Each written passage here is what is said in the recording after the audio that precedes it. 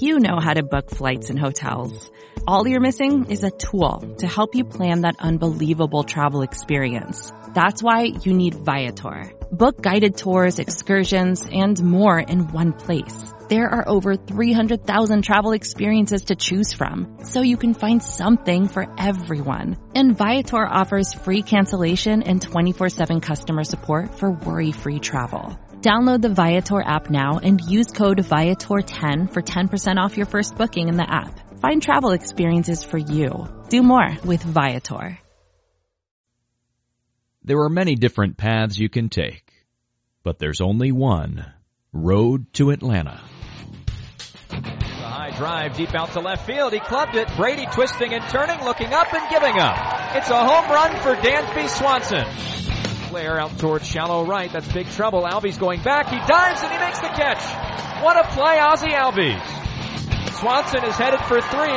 He'll try for it inside the Parker. Relay throw comes toward the plate. He'll score standing, and it's his second inside the park home run of the season. This is your weekly podcast dedicated to the Atlanta Braves farm system. Follow the show on Twitter at road2 Atlanta. Now, hit the road with your hosts, Eric Cole, Gaurav Vidak, and Garrett Spain.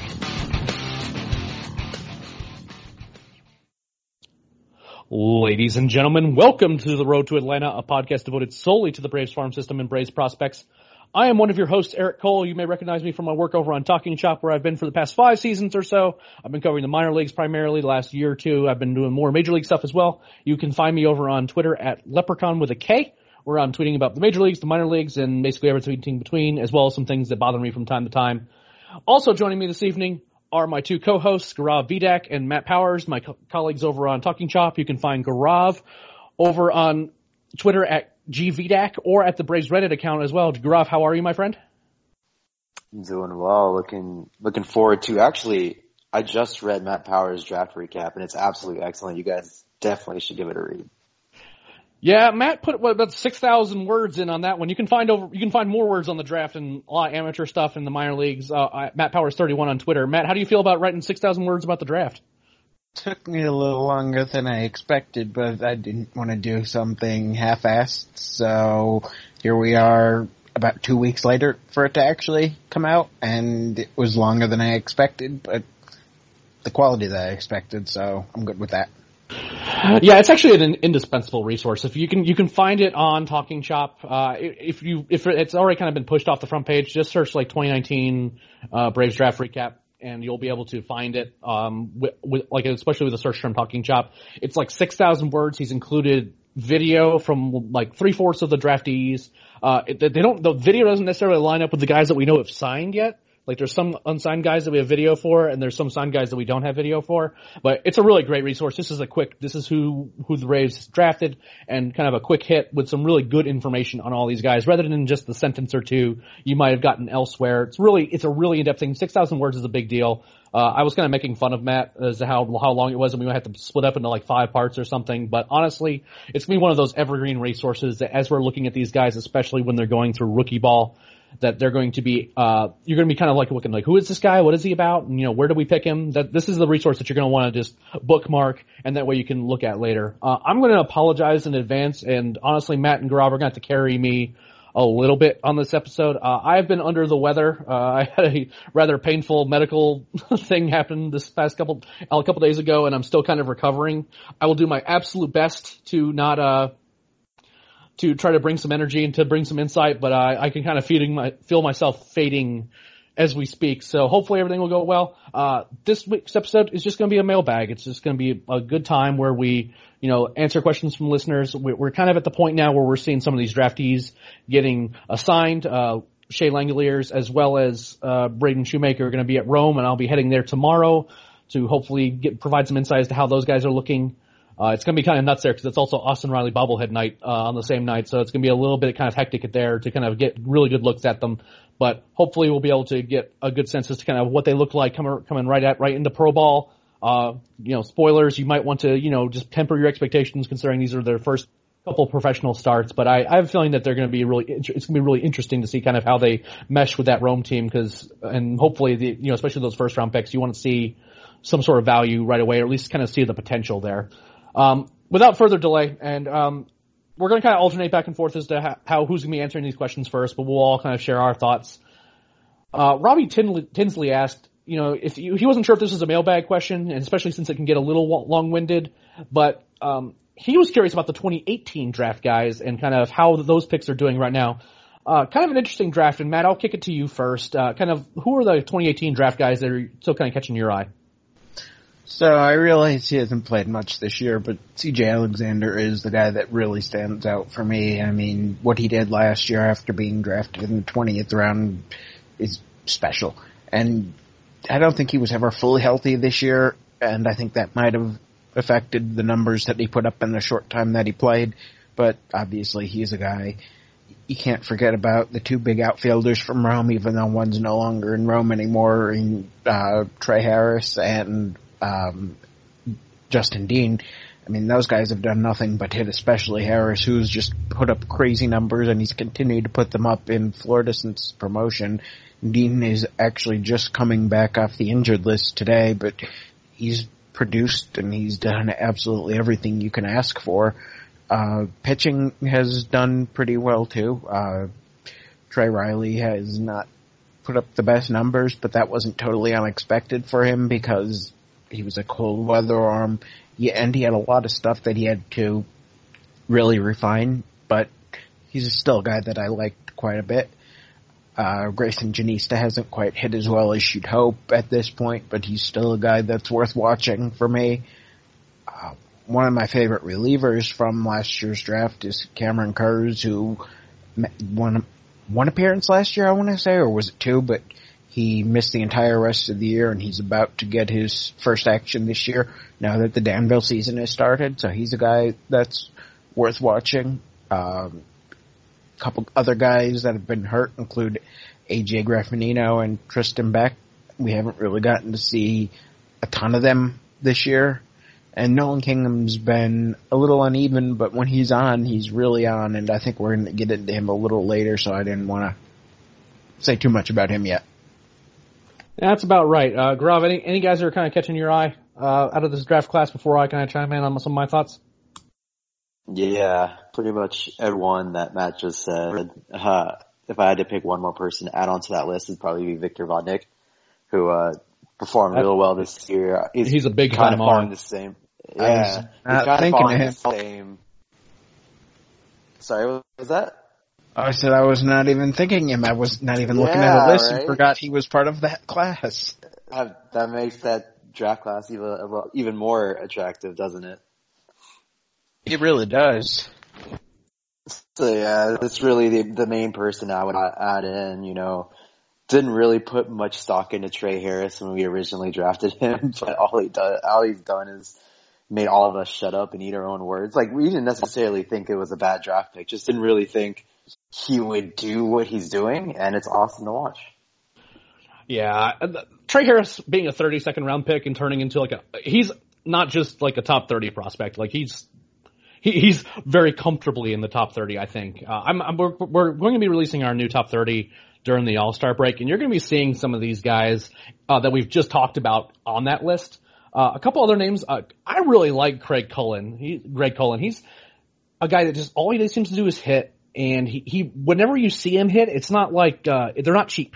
Since he's a second baseman, you kind of look at the numbers a little bit, and you're like, okay, he'll hit for some average, and he'll have a little bit of power. He hits balls with authority, and he's a strong dude. I wouldn't be surprised if he ends up kind of continuing to refine his approach in terms of getting a little bit more loft in his swing, and he ends up putting better numbers than I think you would expect from a 15th rounder.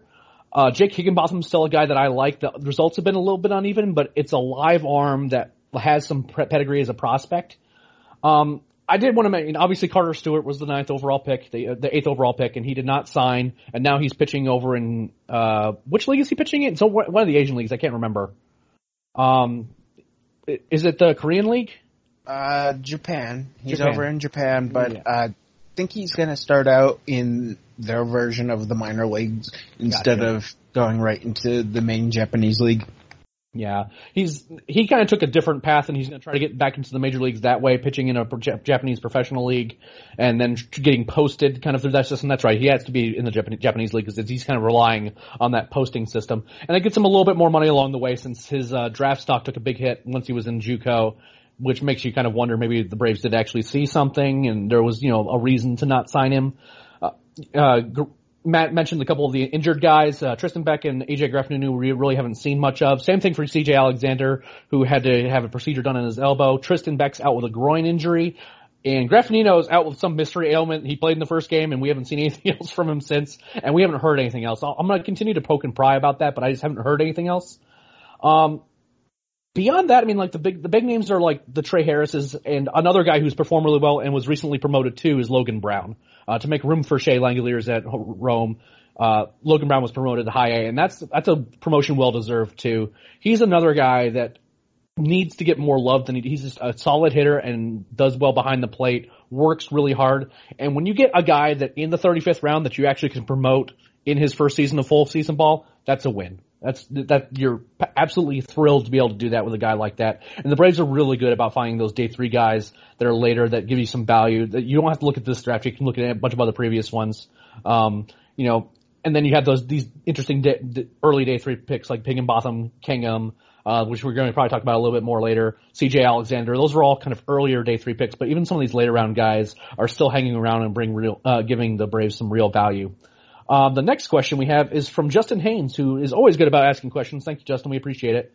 And he says, I have 6 names in AA, Pache, Waters, Anderson, Muller, Davidson, and Walker that should probably be in AAA. How do the Braves manage this roster crunch?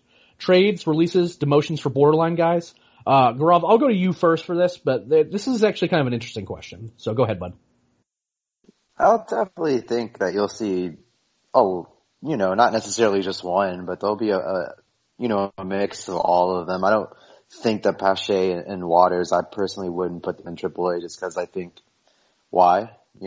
There's plenty of time to slow play it a little bit, let them work on their own things, and then move them on. I still think next year in AAA is the best option just because they don't necessarily need to be in Atlanta right now, so you don't have to push them too fast. The other guys, you're gonna see turnover no matter what. There's gonna be injuries in the starting staff or the staff in general in Gwinnett, so you're gonna see some of those arms move up there. We don't know what's gonna happen with Luis Johara.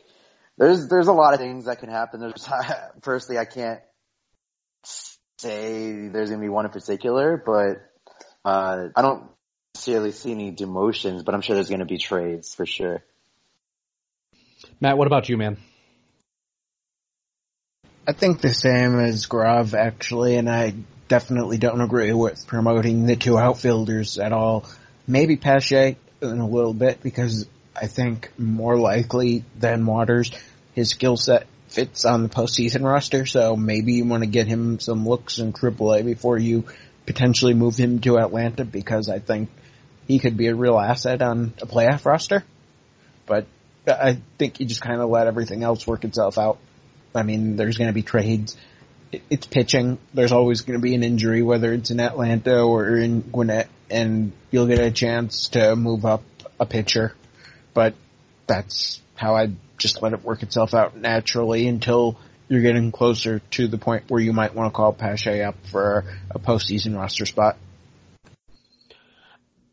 I'll address the 2 outfielders here in a second. I agree with both of you guys in the sense that if there's anything that's going to be traded from in terms of like a trade deadline deal, it's going to be from that starting pitching depth at AAA. I really do feel like, it's hard to project as to who it would be. It would depend a lot on the deal, but any of guys like Bryce Wilson, Colby Allard, Kyle Wright, all those guys, to even some of the lesser guys that are on the roster or some of the relievers, those are all guys that could feasibly be moved, whether they be the centerpieces of deals or kind of throw in parts of deals. And there's going to be ways to make AAA depth. And moreover, considering the command issues that all 4 of the pitchers that you just mentioned can have, I don't think there's a rush to do it. I mean, the Braves have had 0 qualms with giving a guy very scant time at AAA and then giving them a realistic chance at a rotation spot or as a roster spot in the bullpen at spring training. I don't feel a need to bring these guys up to AAA because if I'm just being honest, the level of competition between AA and AAA does not feel like to me to be as big a deal as the ball that they're going to be using, and I don't think that you need as much time to get used to that as a pitcher. You don't need a bunch of time in AAA to be ready for the majors anymore. I don't feel like. I feel like what happens a lot of times is that the really good talent kind of coalesces in AA, and if they're really, really good, like those guys that you would feel like you need to prepare for the major leagues, they don't really go in AAA very much anymore. They usually just get bumped up straight to the big leagues, or they're held in AAA for like a month. And we're already past the point where you're going to be seeing those guys anyway. Like a lot of those guys are only held down for service time considerations anyway.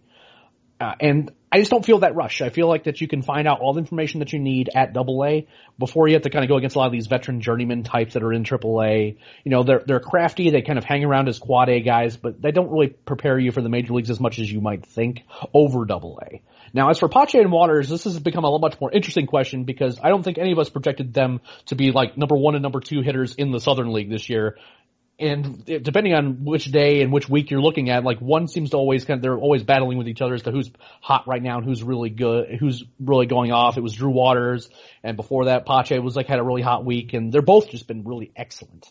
I think that if anyone gets promoted between those two, it would probably be Pache, not just because of the skill set that Matt was talking about, which is worth mentioning for a postseason roster. I just don't think that's going to happen.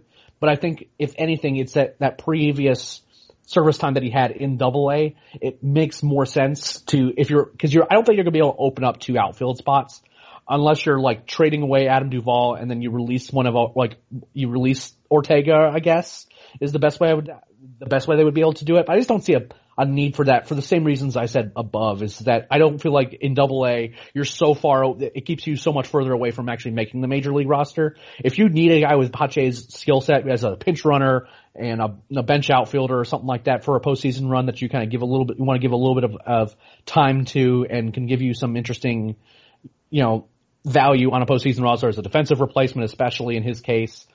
But I just don't think that's super likely. And with those 2 guys, I know they're performing really well, but giving them all the reps they need and not kind of like messing with them too much in terms of shipping off the Gwinnett, maybe moving them up and down and all that other stuff.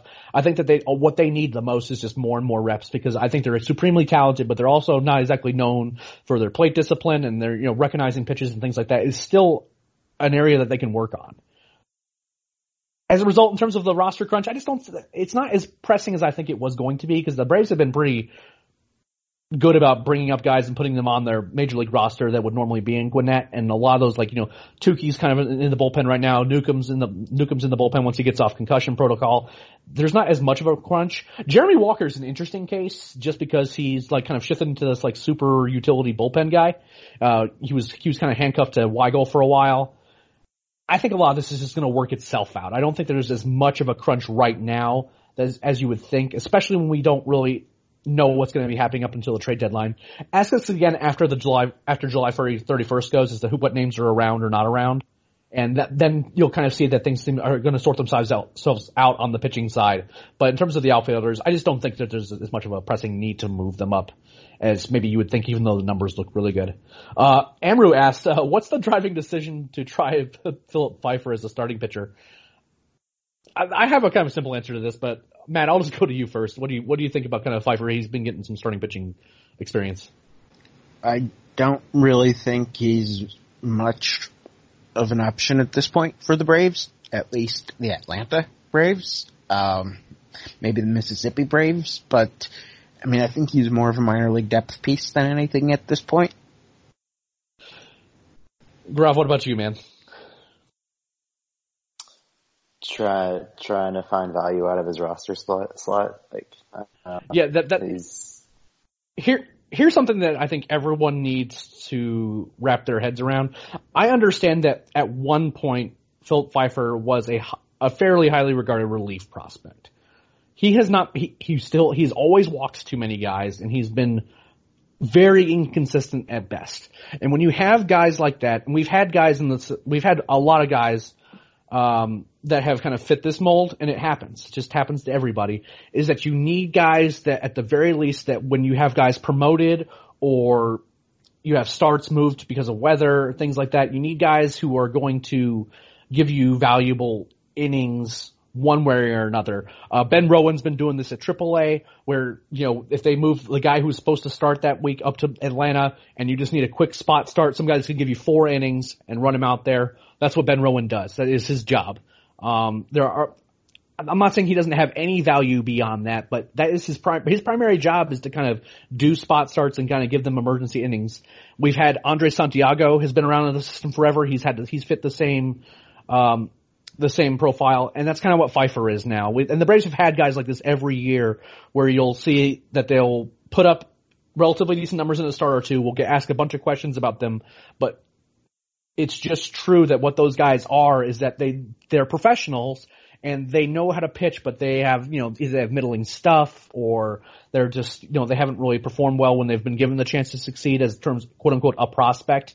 And that's kind of what Pfeiffer is at this point. He's kind of a guy that is going to try to give the Braves as many innings as he can in situations where the roster situation is less than ideal. I don't think it's necessarily a thought that maybe he's a real starting pitching prospect right now. It's that they're trying to figure out how to get value out of him right now, and that's probably the best way to do it. And that's not to say that he's a bad guy, that he has no chance of ever making the major leagues, but what his value is right now is that he has some versatility and he has a willingness to put up some innings for them rather than I want to be an 8th or a 9th inning guy and that's how I want to be used. It kind of shows that he has some versatility and that has some value, and there's certainly been guys who have been used that way who have ended up having, a major league impact. I just don't see that as likely right now. You're just trying to get value over having him in the organization. Matt Sharon asked, Nolan Kingham has thrown 3 shutouts this inning, but the overall numbers are not too great. I watched him in Texas the year he was drafted and he was electric, but then regressed the following season. What is his prospect outlook look like? I'm going to throw this to Matt because Kingham's kind of Matt's guy, and then I'll throw it to Matt. Rob, go ahead, bud. So Kingham is a guy that could hit the mid to the upper 90s with this stuff, but he's best when he's not actually hitting the mid to upper 90s because he's more of a guy that relies on heavy sinking life on his fastball to get ground ball outs. He's not really a strikeout pitcher. He's just a guy who's going to get the ball in play with hopefully low impact ground balls. And with the defense that's behind him in Florida, it really hasn't done him a ton of favors to help him out, which sometimes impacts a guy's numbers in the minor leagues. I haven't been able to watch enough of his starts in Florida to confirm that this is definitely the case because they're not on MILB.TV, but it definitely feels like it has something to do with why he's not always on. It might be that his stuff isn't sinking at times the way that you'd hope it would, which is also a possibility, or that he's sometimes trying to play up the velocity a little bit more, which takes away from the sink and the ability to force the ground ball.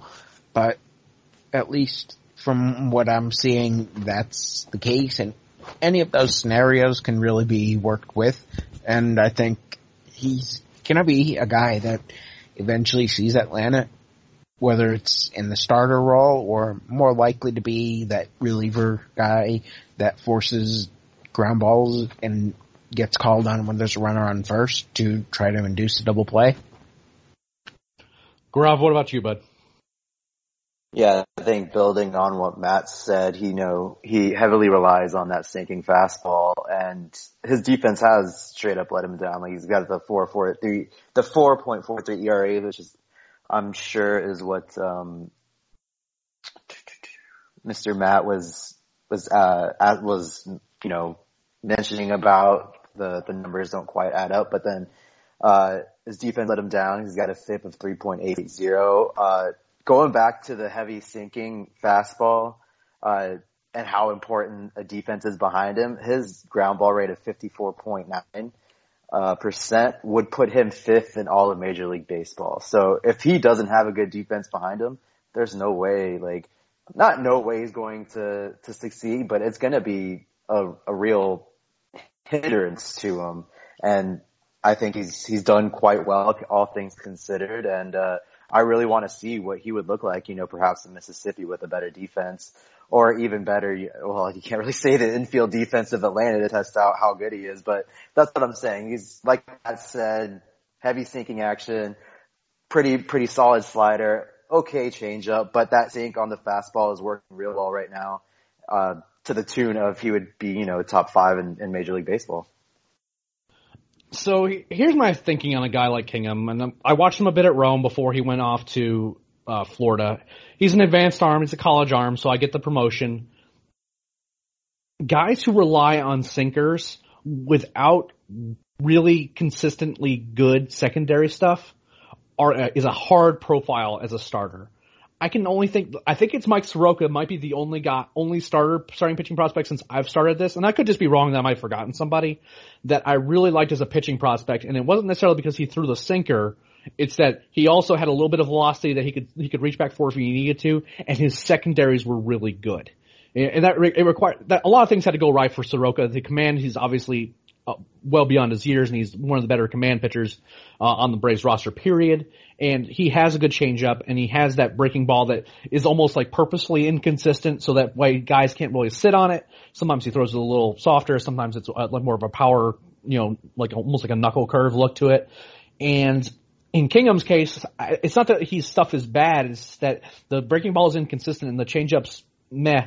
And I think that's what speaks to what Matt was saying, is that maybe he profiles best as a reliever down the line, maybe not as a closer, but maybe as a guy that you kind of bring in middle relief and can maybe throw a couple innings and get ground balls at a high rate, because he's definitely good at that. But when you rely on getting balls in play and you don't miss as many bats and your command is a little bit iffy, that profile becomes harder and harder. He could eclipse that. I mean, when his breaking ball is good, we've seen him again throw those 3 shutouts and he throw those complete games. He can be an electric starter, but it's very inconsistent. Until he shows that inconsistency, I tend to agree that it's, it might be a better than average chance that he ends up as a relief guy if he makes it to the major leagues. If they keep throwing him out there as a starter, I think you're going to see these middling numbers and these sort of up and down performances, because a lot of it depends on where those ground balls end up. Because it's not like he is getting he's getting ground balls, but it's not always weak ground balls. It's not always weak contact. And one thing to think about when you think about guys who pitch low in the zone and throw sinkers is that if one thing's been true about major league hitters in the last 5 years or so is that they've learned how to hit balls that are low and hit them hard. It's all about launch angle. And guys are learning how to get under those and to get some loft under them. And when you can do that, it's a harder profile than you would think. So in short, that's kind of where our head is. It's not that we're writing him off as a prospect, and he could very well turn into if his command gets better and the secondaries get a little better, then his profile changes quite a bit. There's a lot of variance with him, but that's kind of where our head is with him. Vacations can be tricky.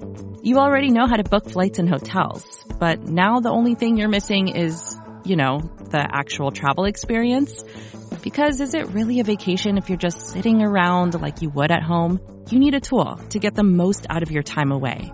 That's where Viator steps in. You can book guided tours, activities, excursions, and more in one place to make your trip truly unforgettable. Viator has over 300,000 travel experiences to choose from. Everything from simple tours to extreme adventures and all the niche, interesting stuff in between. So you can plan something that everyone you're traveling with will enjoy. Real traveler reviews give the inside scoop from people who already been on the experiences you're considering, so you can plan with confidence. Free cancellation helps you plan for the unexpected. And 24/7 customer support means you can travel worry-free. Download the Viator app now and use code Viator10 for 10% off your first booking in the app. Find travel experiences for you. Do more with Viator. RB asks, what's your plan with a guy that blocks everyone? He's talking about Ender on Twitter that I will not name is to protect you. Cause he's going to be in the minor leagues now, so I guess we can answer this question. I think that his days in Atlanta are numbered, whether that be in a trade or something like that. I just don't see a world where he gets a lot of starting time anyway. So we'll just hit this really quick. Rob, what do you think? Yeah, if they're unable to trade him, I could see Camargo being sent down since Camargo is struggling. He's got 65 WRC plus this season. So either Ender's traded or Camargo sent down, and Ender's on the bench as like a fourth outfielder. Matt, what about you? You guys remember what I said the other day in our chat? It just amazes me that we have this outfielder who has an injury that most likely would have kept somebody out day to day, most likely, and he's making $5 million. He's a Gold Glove outfielder, and the fact that he's been out for more than a month at this point and nobody's talking about it at all, nobody's wondering where he is, really says a lot about what he's done and what his value within the organization is at this point. So it's hard to bring somebody like that back. Yeah, I did talk, the last time I was at SunTrust, I kind of asked a couple of the big guys about him, and they do think he's been legitimately hurt, that he does have this back injury. But I also think it's true that the Braves have certainly not been pushing the issue that much because Austin Riley's been going wild. And, once you don't really want to necessarily push the issue as much bringing Ender back when you have the offense clicking the way that it is, especially with Riley in the lineup and you don't have that guy who's really struggling at the plate. I think that it is likely that the timing is interesting, that he's going to go to Northport for a week or two, kind of do some workouts, see how his back's doing, and then he goes on a minor league rehab assignment, which kind of coincides with the trade deadline. Is kind of, okay, now you put him back on a rehab assignment, see how he does for a couple weeks, and then if he's healthy, it's possible that maybe they already have someone that's interested in him, or they maybe want to see kind of what he is coming back and if he's worth a roster spot in Atlanta or not. Because if he's not, then you either have to move him or you have to, outright release him. And I don't think that's necessarily what they'll end up doing, but I think that there might be saying, okay, now that once we bring him back, we can have scouts look at him, kind of see what his value is and see if we can move him from there. Because I just don't see a great fit for him, because Matt Joyce is their fourth outfielder right now, other than, the two utility guys in Culberson and Camargo if you needed them in a pinch. And Gaurav's right that, if worst case scenario, if you think the Ender is really good, and is coming back from that injury, he's going to be a valuable piece and you can move him down. But Matt Joyce has been really good as that fourth outfielder and that pinch hitting option, especially from the left side. So I don't think it's necessarily as simple as just having him in there as a fourth outfielder. But if you need to showcase him for a couple weeks on a rehab assignment or something like that, I can't remember exactly how long you can actually have him on a rehab assignment. I'm just forgetting about it because I'm super tired right now. But it seems like a very convenient window to be able to showcase him, because I don't really see a great fit for him on this roster right now as it stands, because he's better defensively than Acuna in center. I feel fairly comfortable in saying that, but the roster, the lineup, top to bottom, is better without him on it right now, and that's kind of a sad thing. Go ahead. Yeah, even the pitch is better without him. It doesn't make sense for him to be on the Atlanta roster right now. Yeah, I can't see a world where I prefer to have Ender pinch hitting over Camargo. Because I think that Camargo is a better hitter against lefties, and he would be roughly the same against righties probably, even though Camargo's kind of had an off year. And I don't know if I would be super outraged if they ended up putting Camargo down in Gwinnett, if for no other reason to give him some more playing time, but I think it's more likely that we just don't see Ender Inciarte in Atlanta. But I could be wrong about that, but I think it's likely that we're not going to see him for Atlanta for any appreciable amount of time. Maybe it's kind of a showcase type thing, giving him some time in the field so that way other teams can get a look at him. But I just don't really see a way that he ends up on the roster. So that's just me. Ryan Whittington asks, who do you think ends up having the longest MLB career of all the 29 draft picks not named Shea Langeliers? We'll go to Matt first since he's our draft guy, and then we'll go to Gaurav. Go ahead, Matt. I missed that. The question was, who do you think will end up being the longest MLB career of all the 2019 draft picks not named Langoliers? Can I say Mekhi Backstrom? We don't know if he's signed yet. I understand that, and I wouldn't pick him as the guy just because he's a high schooler, but he's definitely my favorite guy out of that group. But if I had to pick somebody else, it's got to be Kalic. I mean, he's just a safe reliever, and it's got to be him.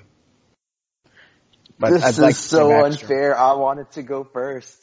I was gonna say the exact same thing, and I was gonna try and blow Matt's mind by having an answer. No, Matt's too smart for you, Gruff. Yeah, I mean, the dude is a reliever straight up. He shouldn't, like, it's going to take like a couple years, but it's not going to take long for him to be in Atlanta and fastball slider. Like, it's not the sexy pick. It's not the sexy name that I'm sure Ryan was asking for. But, yeah, it's actually a pretty easy choice for me. I tend to agree that's actually a pretty, that's certainly a safe guess, is like a guy that is a reliever. Maybe he isn't a closer. Maybe he isn't, it's not like we're talking about Kimbrel here. We're talking about a guy that's a good relief prospect, probably one of the better relief prospects in the draft, who was solely a relief prospect. I'm sure some of these starting pitching prospects that come out of this draft are going to end up as relievers, and a couple of them end up being good relievers. Another guy, it's like, go ahead. Just real quick, it's like AJ Minter, it's a safe pick.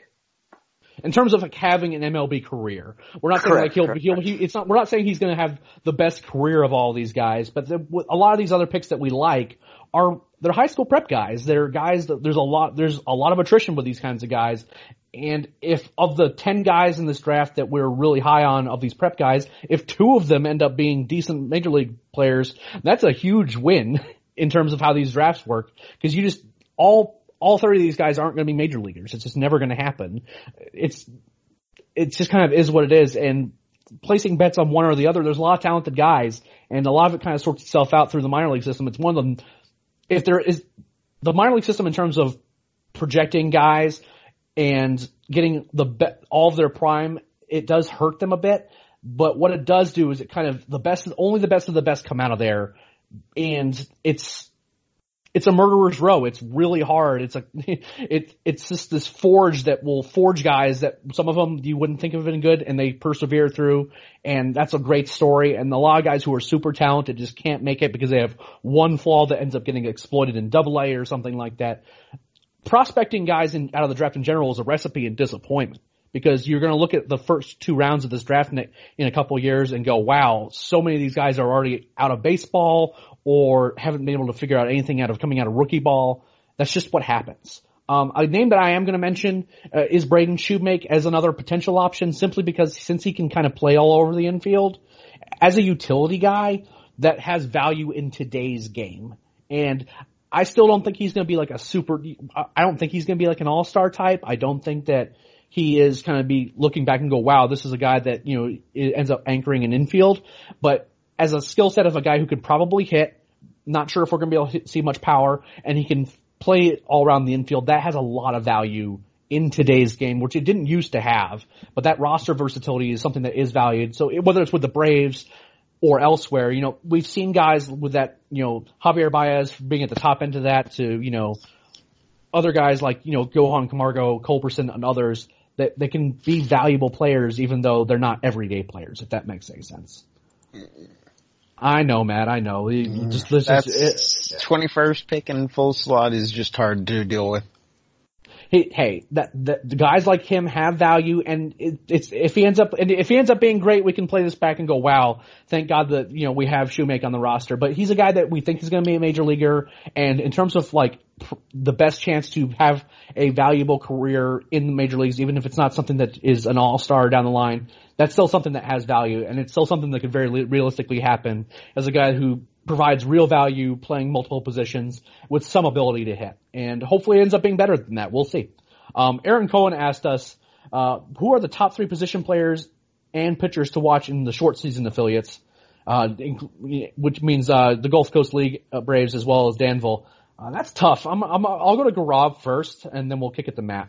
Yes! Awesome. All right. The 3 pitchers I picked, I hope I impress Matt with this. I've been doing my research over the past 2-3 weeks trying to get on the same level when it comes to prospects. All right, here we go. The 3 pitchers I would pick would be Cameron Kurz over in Danville. Heavy fastball, good slider, doesn't walk too many, and he's got, a great head on his shoulders. Jared Johnson from this year's draft class, he's got a plus fastball and a real potential plus slider. And then Tyler Owens, we bought him out of his Florida commit, real plus fastball, hits 98, and then a real good slider as well. My 3 position players are all going to be in the GCL. And it's the three that you would totally expect. Malco Harris, Vaughn Grissom, and Caden Morton. You know, all three real raw athletes to like the highest order, or to like they can all throw in the 90s. Plus they have, man, their Diamond Kinetics metrics page are just sexy. It's like 90 percentile on almost everything. Those are my 6 players. I hope I impressed Matt. All right, Matt, how'd he do? He took 5 of my 6. Wow. Wow. Got 5 of the 6. All right, Matt, who's the one that you have that he doesn't? Obviously, I would go with Owens. Obviously, I would go with Johnson. Obviously, I'd go with Grissom. Obviously, Backstrom, and obviously Morton. I don't think anyone would have expected anything different out of me with those 5. But then the 6th player is going to obviously be a pitcher, since I have 3 hitters, and that's going to end up being Darius Vines. I think he's going to do well. I think he's got good pitchability and has a chance to be something as a starter, especially as he fills in a little bit more. I think he's kind of bounced around a little bit college-wise, and the stability and the pro coaching could really help him out, possibly taking that next step with his already solid 3-pitch mix. So he's the guy that I've watched, but there's some other guys 2 more hitters that could just as easily be mentioned. So all those names are great, and they're like the ones I would have mentioned. I'm just going to add a couple names rather than kind of rehash a lot of all of that. But I still really like Stephen Polini. I really do. And it's not what usually happens with the draft is we'll reach out to folks, whether it be scouts in the Braves organization, other scouts, or other people that we know that we really trust, and kind of get information on them. But it's rare that information comes to us unsolicited about a pick. And that's what happened on the second day of the draft with me with Paulini. The Braves really do think that they found something special in Paulini, and it was kind of interesting that they had to go over slot in the 5th round to sign him, which leads me to believe that he could end up being a really interesting. He's Connecticut high school, not traveling a lot of the national showcase type events, so there's going to be some rawness to his game. But they think he hits for power, he can really run, and they think he can stick in center. If all those things are true, you could see him down in the Gulf Coast League, which is where he's inevitably going to have to start since he's not on the Danville roster. He's a guy that could be really interesting as a prospect, like a really high ceiling. Again, we're talking about a real floor of just not being able to get out of the rookie ball just because he is kind of an untested high school outfielder, but they really think they have something special with that kid. Another guy that another couple guys really that I like, Cody Milligan's had a really, really good start to his time in Danville, and kind of an interesting profile as a JUCO community college type, but seems like he can hit. And he's a guy that I'm kind of keeping an eye on, as well as Bryce Ball, who's having a good start to his time in Danville as well. Already has his first career home run, as does Milligan. Seems to have like he has some power. And those are the kind of the interesting sort of gem types. Go ahead. Ball's got 2 hits in both of his first 2 games, and is a guy that a lot of people like, actually. Just that he's limited to first base and he's a bat-only prospect, so he's really going to have to hit to really have value. But he's definitely that potential first baseman that you want to watch. I'll say this, in this system that does not have first base prospects, really, I mean, there are times when you look at Griffin Benson and he looks good, and other times where he like strikes out too much.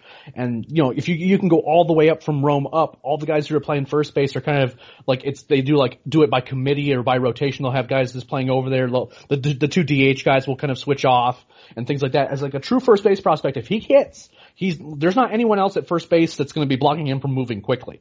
So as long as he keeps hitting, he has a chance of being a real thing. Now if Mekhi Backstrom signs, that's another guy who could be at first base going forward that could also hit for a bunch of power. So, but we have no reason to believe he's signed. We just don't know if he's signed yet. And Mekhi or Mekhi's family, if that is happening or going to happen, if you could let us know, because he's a guy that we all are kind of excited to see as to whether or not he's actually going to be in the organization or not. But he has a lot of things he has to kind of, I'm sure he's weighing a lot of decisions and he has a lot of things going on with his life too. So, this is going to be an interesting situation as to whether or not they sign him, because he's another guy who can really hit, and would be interesting going forward. That kind of answers the next question, which is what players watching in Danville. We've already kind of talked about several of those guys. Kyle Tate asked who voiced our sweet intro, and I just wanted to we'll do this quickly. Kyle Tate, for those who have listened to our intro, he was the former voice of the Mississippi Braves, has been a dear friend of ours. He's been on the original version of the podcast before. He's now doing voiceover work. It's kind of his main job. He's narrating audiobooks, and he's also doing some sports stuff. I still believe he's doing some of the sports stuff with calling some football games, etc. I'm not actually sure if he's still doing that, but we love Kyle. I think he was at the Georgia Tech game that I was at this year when they played Clemson. I mean, very possible he's an alum from there. But look, we love Kyle. If you need voiceover work, if anyone out there is listening who has their own podcast, I'm sure we have lots of friends of ours who are doing other Braves podcasts and even other Braves minor league podcasts. If you guys need intro work done, go call Kyle. He's great at what he does. He'll treat you fairly, and he's just one of the absolute best, and he gets back to you quickly. I love the intro he did for us. Garrett's not really doing the podcast with us anymore, which is really the only bugbear I have for getting a new intro. But once we do a new intro, I know exactly who I'm going to be calling, and it's going to be Kyle. And oddly enough, he lives about 15 minutes away from me, and I still don't get to see him as much as I need to, and we need to remedy that. I'm going to probably go fishing with him at some point soon. Next question we had was, how do you think the Braves rank in developing prospects compared to other organizations, say like the Dodgers or the Astros? I have some specific thoughts about this, but Rob, I'll go to you first, and then we'll go to Matt. Yeah, sure. I'll go in order. I'd rank the Braves fourth. Actually, I got the Rays as number one, and the Astros, and the Dodgers, and the Braves. I mean, that sounds about right. There's a lot of teams that are really good at developing prospects, and I think a lot of the teams are using a lot of like tried and true methods. But Matt, what do you think? There's nobody at finding and developing prospects than the Yankees. Both what they actually find, what they develop to put in, and the guys that they use in trades. I mean, I don't think you can argue that there's anyone better than the Yankees. I think the Rays are probably a close second at this point. And after that, you could probably put the Braves in there third. If you're talking about just pitching, I don't think there's anyone better than the Braves. But those three teams, the Indians are right up there too right now. But Houston's obviously there. But it's got to be the Yankees first for me. So when I saw this question, it started kind of making me think about, I think overall, we're all mentioning the same names, right? But I think some teams are better at developing pitching and some are better at developing position players. I'm not necessarily a big fan of how the Yankees pitching prospects have sorted out, have ended up, at least when they were Yankees. There are guys who have moved on from the Yankees organization who have performed well, but it makes you wonder a little bit as to whether the Yankees development kind of had a hand in that versus the new teams that they were on. They kind of saw something and they fixed something and they ended up performing well. I don't think there's anyone better at the Yankees than developing position players. The Astros are right there with them too. And the Dodgers are really good at kind of finding guys who didn't have a ton of value, and I'm not sure exactly what metrics they use in terms of identifying guys that work well, but they've had guys that kind of pop up out of nowhere and all of a sudden go wild in AAA, and then they end up putting them on their roster. But their track record with pitching is a little bit hit and miss. You have guys like Walker Buehler who have been great. Obviously, Clayton Kershaw is one of the best pitchers we've seen, but there's also been some high profile injuries and some high profile failures with the Dodgers too. I tend to agree that the Braves are probably the best at developing pitching. At least at this moment, we've seen a lot of change in development and scouting and kind of how that system works, and it's going to be interesting to see whether or not they can continue to develop pitchers the way they were with kind of a new personnel and kind of a new mindset. And it's not something it's not a static thing, because the scouting department and the player development is something that's constantly changing. And that's been particularly true with the Braves. And we're seeing the fruits of the labor from the last few years right now. But we don't know is how this new setup is going to carry into the future. But you named some of the right. I mean, the questioner mentioned the Dodgers and the Astros, but again, the Indians, the Yankees, the Rays are all really good at it. The Rays are like annoyingly good at it, just because they don't have any resources. But what resources they've had, they've put into making sure that what prospects they have, they can develop into major league talent, which wasn't always the case, because they had one draft where they got Blake Snell, but they had a crazy number of picks on day one, and it was only Blake Snell that came out of that. But their international department's really good. They kind of invested in the right guys. They have Wander Franco now, and they've been really good about getting guys and developing their own guys. milking their service time for as long as humanly possible, and then trading them away when they get expensive. But there's some teams. I mean, I put the Padres too. It's still kind of wait and see as to how it all turns out. But that minor league system is really good, and they had some really high quality guys. And they've certainly identified the right guys to get back in trades. Most notably Fernando Tatis Jr., who's been insane since coming up. Now Kevin asks. He asked a little bit about the short season teams. We've already talked a little bit about those short season clubs. But Eric Russell asked, Colby Allard has been better lately, and I'm wondering why that is and if you think it can last. I'm going to throw this one to Matt first because Matt saw Colby recently. So go ahead, bud. So one of my favorites that I saw recently was Kyle Wright, and he pitched really well on, was that Saturday night? Or was that Friday night? My days are a little mixed up at this point.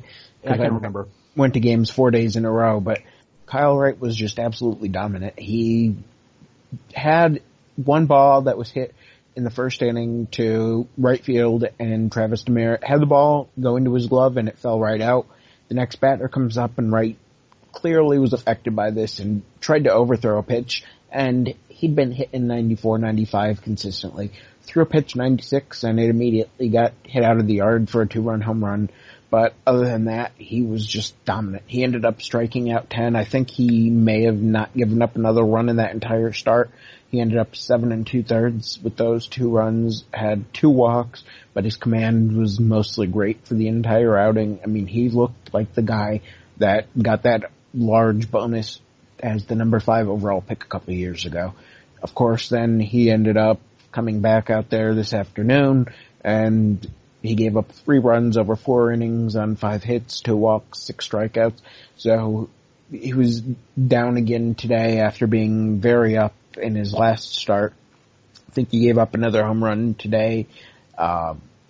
He's definitely an interesting guy, but the inconsistency's there, and I think the problem with him is that he tends to overthink things and push when he's struggling in any way, and that leads to more success against him by the opponent. And it was just like this going back to his days at Vanderbilt.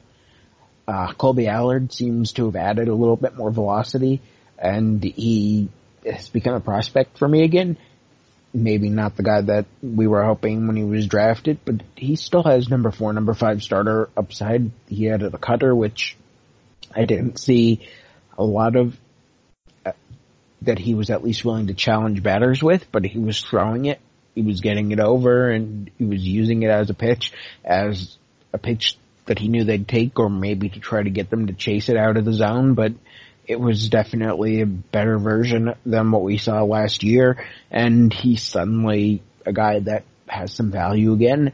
And Bryce Wilson struggled a little bit with the defense that was behind him in the start that I just saw, but he's still a guy that most of his stuff looks good. He's just a guy that needs to have a good defense behind him because he's going to give up some ground balls and some fly balls that just need to be where a defender's at.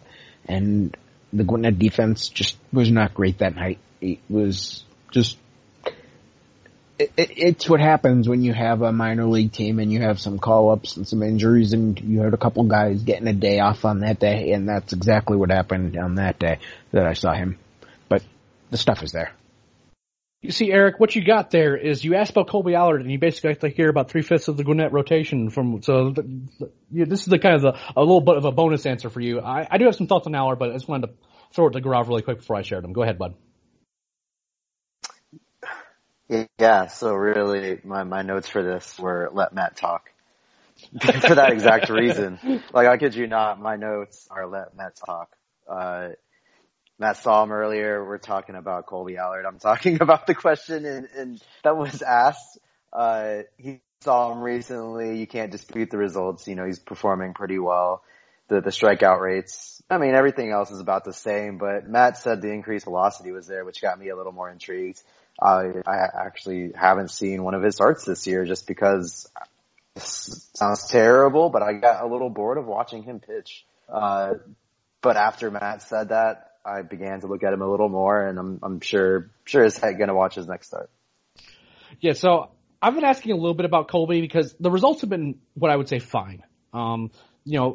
the walks were a little bit uneven to start the season, and it's not like he's getting shelled, but he wasn't just missing a lot of bats, but the results were kind of increasingly getting. And I started hearing things like, hey, we're seeing the velocity in the low 90s more and more. He has added a cutter, which has kind of given him sort of another breaking ball that he can kind of, since the curveball has definitely is definitely a grade lower than he was in the lower minors for whatever reason. These are things that happen, whether or not sometimes he doesn't have command of it, sometimes it just kind of doesn't have the best shape, and it's kind of something that you don't really have to respect as a pitch. And when you have a guy that when you're throwing the high 80s, low 90s, and your secondaries aren't really there for you, that gets really tricky, and you're going to get hit. Whether or not you're hit hard is kind of up to you and ultimately on you. You really need to have those secondaries and that good command to be able to get away with what is basically an average fastball. But the fastball is playing up a little bit more now. He has that cut fastball, and the results have been pretty good lately. So how long can it last? I think he kind of is what he is. He's kind of the ceiling is like a fourth or fifth starter who can probably throw some innings. If the command continues to improve, the biggest thing for him is that he's going to get hit every now and then. He's not going to be like a guy who, only gives up 3 or 4 hits at the start. He'll be kind of a guy that's going to be dealing with base runners on. But, he's a guy that can feasibly get some ground balls, and if he can continue to develop his secondaries, particularly his command of them, he could very well be a fourth or fifth starter in the major leagues. He's not going to be a guy I don't think he's a super exciting prospect anymore in terms of, he's going to be a guy that, is a frontline starter type. I just don't think he has that velocity in him anymore, and whether you think that's from the back injury from early in his career or that's just kind of what he always was, but he is a guy that is remaining a prospect.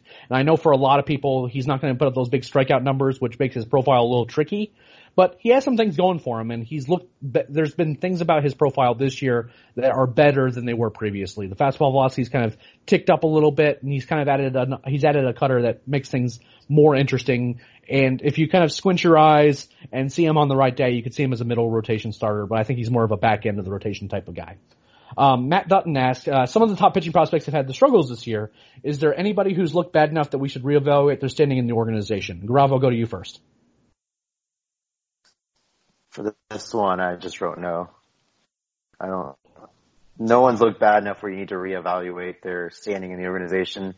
I mean, you might see someone move down a little bit in the rankings, but it's not like anyone's had such a bad season where they need to be released or anything like that.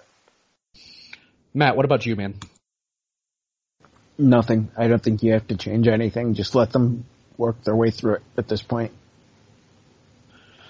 So there's a lot of ways to take this question. No one's been so bad as they need to be released. Izzy Wilson did get released. He's not a pitching prospect. It's kind of worth mentioning. And it's also worth mentioning that this year you always heard scouts talk about Izzy's tools, but I heard a lot more things this year about his makeup and his work ethic that had forced me to basically, even before his release, I wasn't going to have him as a top 30 prospect. So I know that it's not in the context of this question necessarily, but in terms of guys who were both performing poorly and had seen their shine fall off, those are two, that's a name that was right away going to be on my list to answer this question, but he's now been released from the organization. As far as I'm aware, I actually haven't seen the tweet that confirmed that, but you guys were talking about it today, and I'm honestly not that surprised, especially given the amount of roster moves they were having to make to put the draftees, the 2019 draftees in the system. It's a move that I was kind of expecting it was going to happen sooner rather than later. Yeah, he was not a particularly beloved guy in the organization on a lot of levels. Not all of them,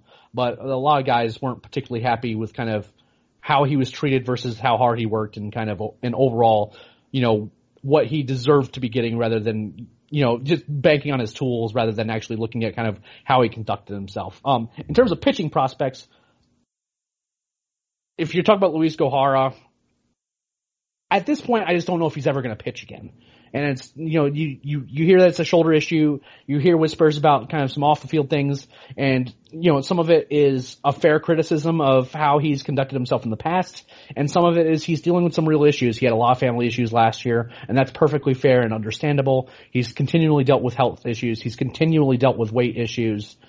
At some point you have to say maybe he's just not a prospect anymore, and I'm not going to be ranking him. And I know that he still has a couple innings left in terms of he's officially not a prospect anymore, but until I know even he's going to pitch again, I think it's fair to question as to whether or not he's going to be a guy that's even something that can be relied on anymore.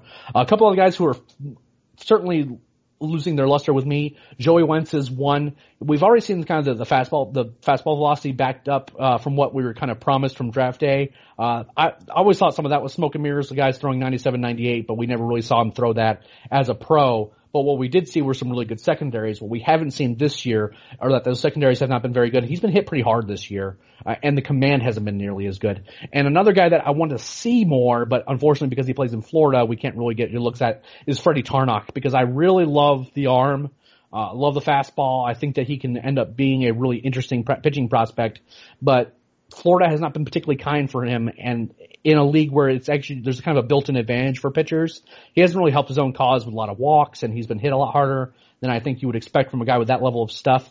I think he's more likely to end up as a reliever now than I did but to start the season, which is kind of sad, because again, I really like the arm, and I was really bullish on him, but until I can kind of see him performing more consistently, and kind of missing those bats and kind of actually, hitting his spots more, again, I wish I could get a better look at him, and I'm just not going to go to Florida to take the 50-50 chance that game's going to be rained out, unfortunately. And you always kind of take those Florida results with a grain of salt, just from the good and the bad, just because so many things go on that are weird. The Fire Frogs play a lot of doubleheaders that are preceded by rainouts, and that kind of throws off schedules and things like that, and I'm not indifferent to that. But I also need to see some more results out of him in terms of how I want to view him as a prospect, but I can understand why people would want to bet on that arm because it's a really live one.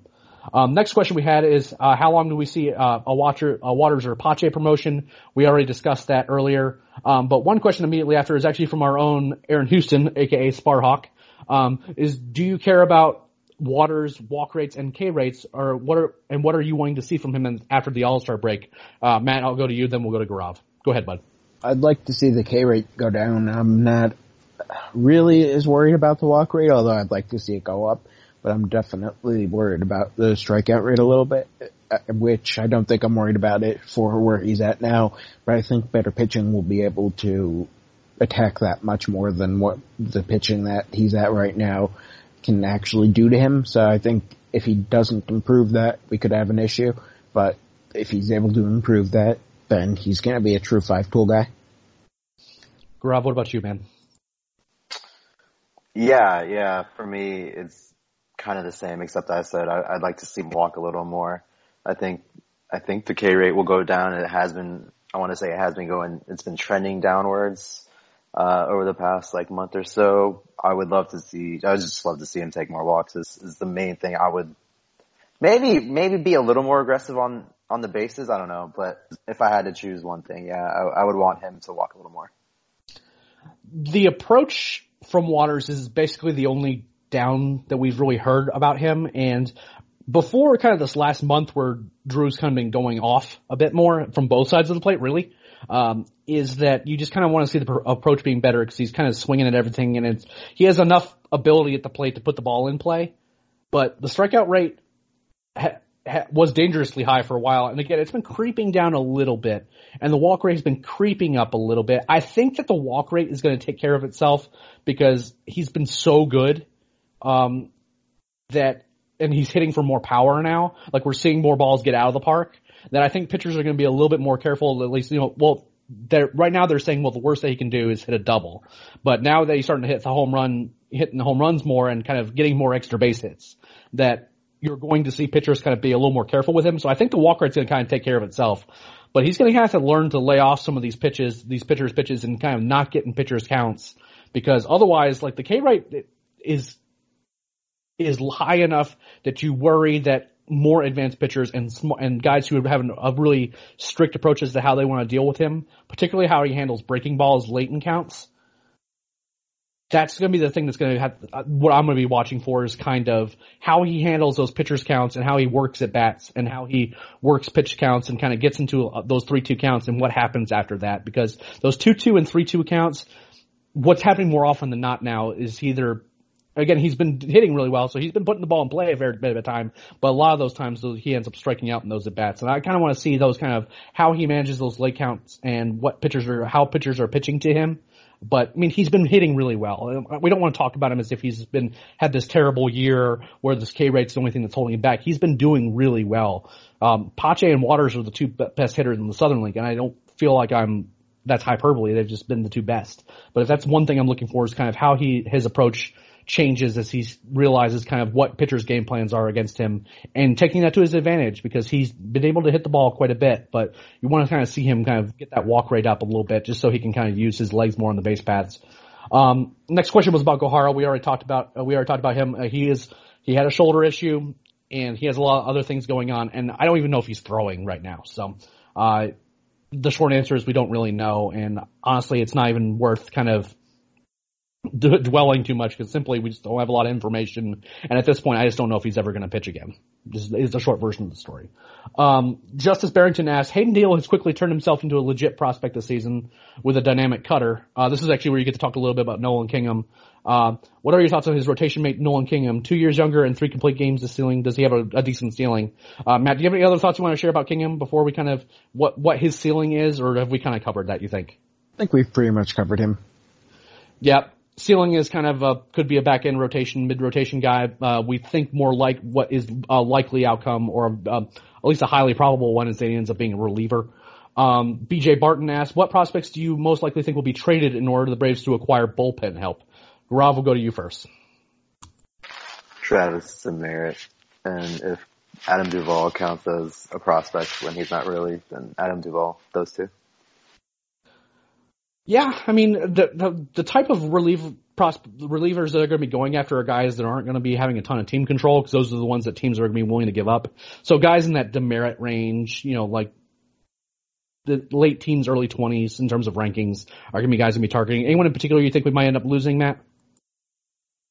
I can definitely picture the guys that Gaurav mentioned, and as well as at least one of the pitchers. I don't have any guess as to who.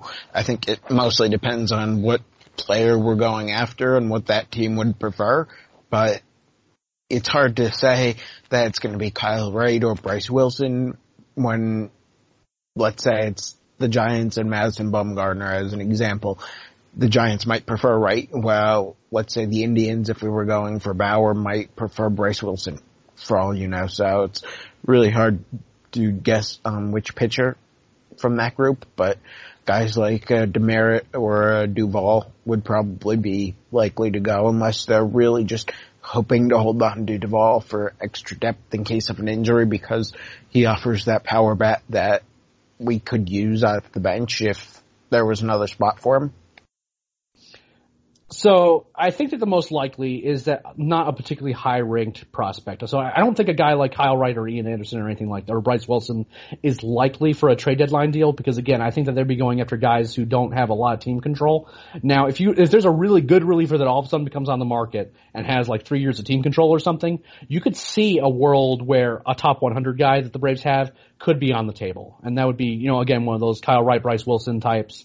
But I think it's more likely that it's kind of more of a minor transaction, that they find a guy that's, a seventh inning guy who is just reliable, not a sexy option, but is better than some of the options that the Braves have been trotting out there in the bullpen, that will give you some value. And I think that's the most likely, the most likely scenario, is that we're not talking about a guy who is a top prospect, but again, one of those guys, pitchers in the late teens, early 20s, again, maybe like a guy like a Hayden Deal or something like that would be sent off to get some bullpen help.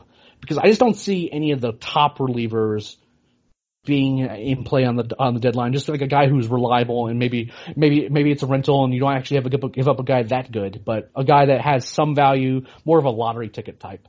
That's pretty much all the time we have for this episode. We've actually gone much longer than I thought we were. So I've already saved the last few questions, and we'll do those in a different episode. We'll make sure we talked about those guys. But before we go, Grav wants to talk to you a little bit about the Patreon account that we've actually kind of are trying to get revitalized again. Go ahead, bud. Yeah, thanks so much to everyone that listens and tunes in every single weekend. We are bringing back our Patreon. If you want to head on over to Twitter, you can find us at road 2 Atlanta, and you can check the pinned tweet, and that's where you can find our Patreon.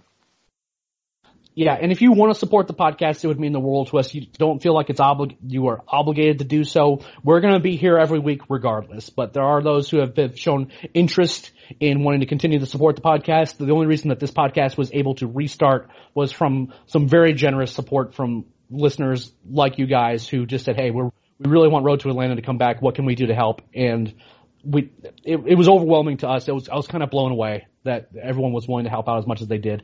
But if you want to support, and again, it's what Patreon is you can donate $5 a month if you want. You can donate more than that if you want.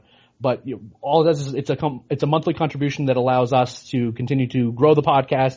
It allows us to continue to get more equipment, to be able to take more cool trips. I know Matt's been making a lot of trips to the live games. I'm going to live games.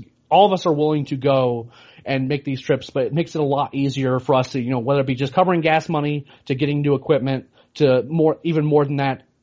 What this Patreon does is allows us to do that. And any and all support is greatly appreciated. As soon as I said that the Patreon account was live, we actually got one more patron right away. And for those who were helping us along the way earlier, we greatly appreciate what you did. And it was on us for kind of fading off for a while. And if you want to support us again, I guarantee it's going to be happening Road to Atlanta is going to be happening every week.